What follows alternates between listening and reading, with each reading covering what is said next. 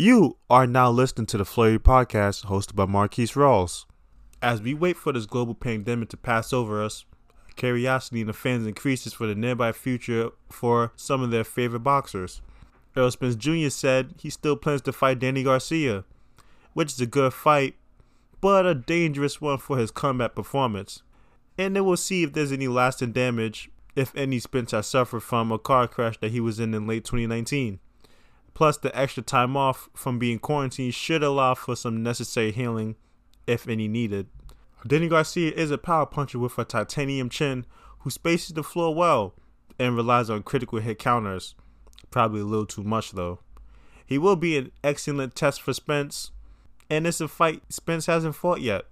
The slow, patient, and calculated fight where he can't overpower his opponent like he did the other Garcia. Danny won't give Spence the trouble that Sean Porter did and won't outbox him early like a Kell Brook, but he will force Spence to use more ring generalship to win those rounds and ultimately win the fight. Will Danny Garcia win the fight?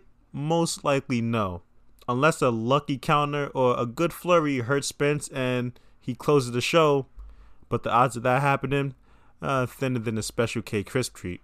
Garcia has always been a great boxer, but to me, he never joined the ranks of the elite because of his obsession with accuracy and his high trust in his power.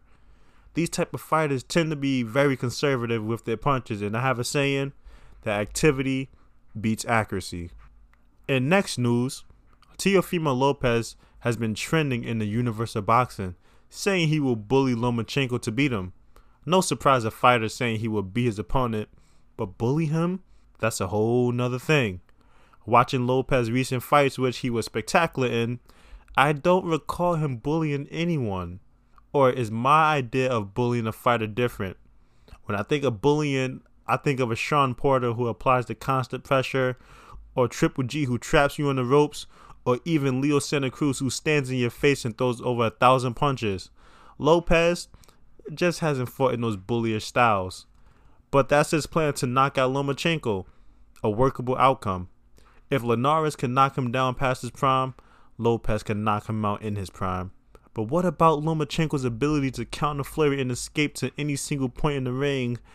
That will make it a tough task for Lopez to even land clean hits. He will need to be able to make some serious adjustments and think quick like an AI robot. If not, he'll become another dead agent in Lomachenko's matrix. Or he'll quit on his stool, but Lopez doesn't strike me to be that tight. You were just listening to the Flurry Podcast hosted by Marquise Rawls.